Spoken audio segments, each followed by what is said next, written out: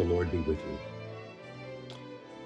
I'm looking at an email here from a dear friend who tells me that she's in a dark place, that she's struggling with depression.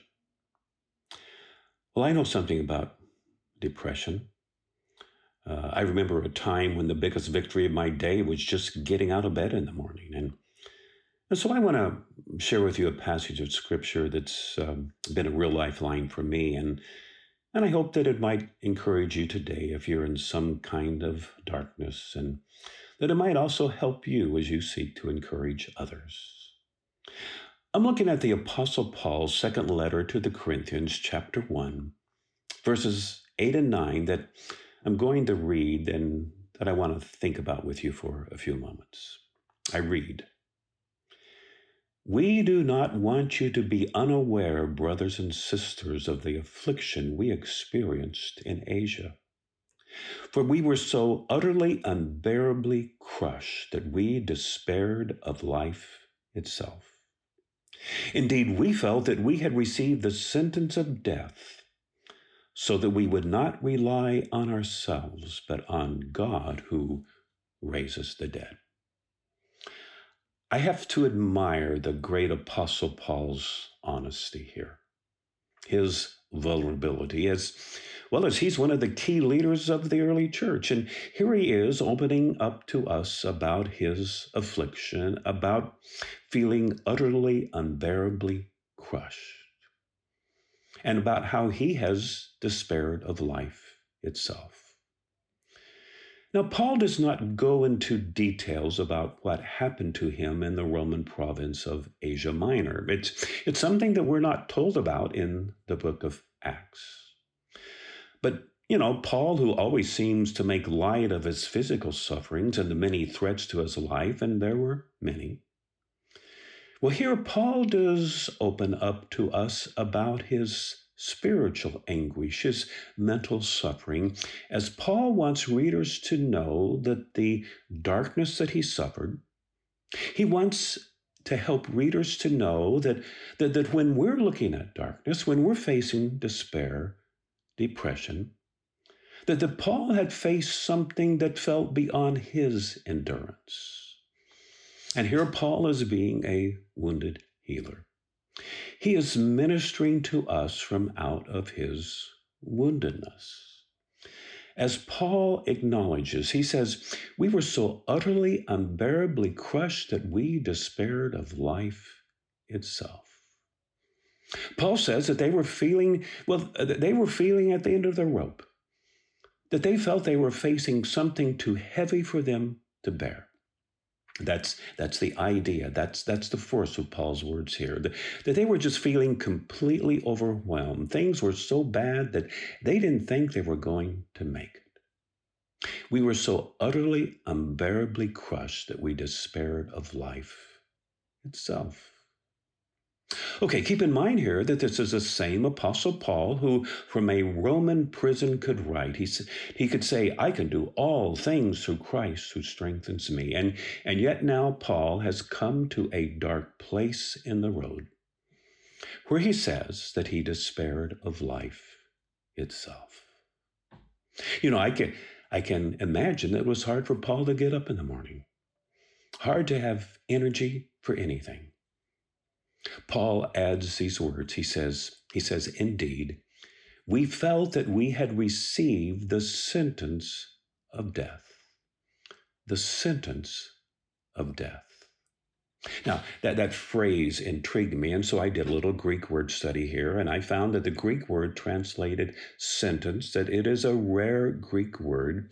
It is the word apokrima, that's apokrima, and this is the only place in all of the New Testament that the word apokrima is used.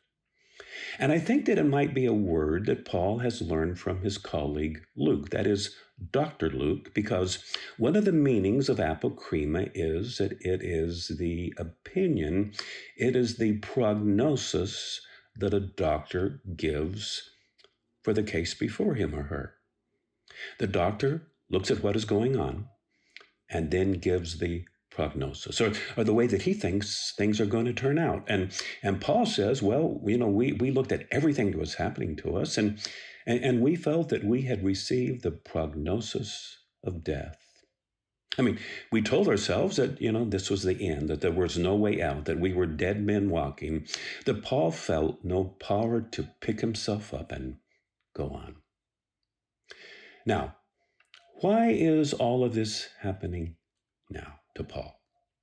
Paul says, indeed, we felt that we had received the prognosis of death. He says, so that, in order that.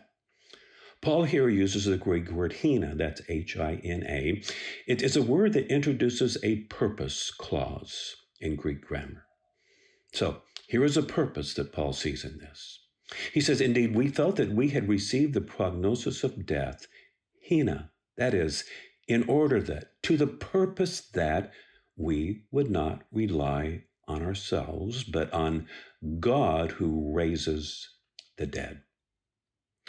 Here's how the Message version of the Bible translates this. It says, as it turned out, it was the best thing that could have happened, in that instead of trusting in our own strength or wits to get us out of it, we were forced to trust God totally. Not a bad idea, since he is a God who raises the dead. End of quote. Paul says we were forced to trust God totally. Paul says that was the message to him in his despair. That was the message of feeling no way out, so that we would not rely on ourselves, but on God. Sometimes I hear people say, God never gives us more than we can bear. Well, I don't find that in the Bible. Paul seems to think that God does sometimes give us more than we can bear.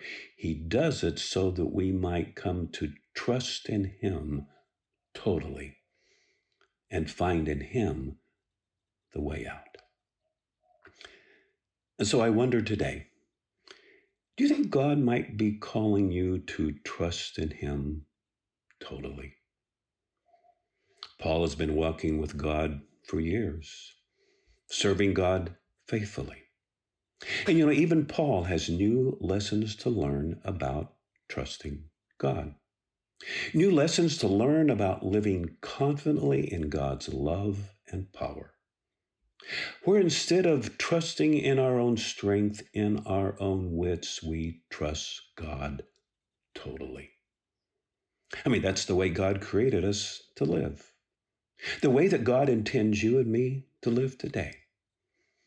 Yes, the end of our rope is a very difficult place, but it is a very, very good place as we learn to trust in God.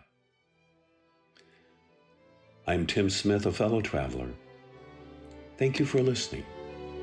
Until next time.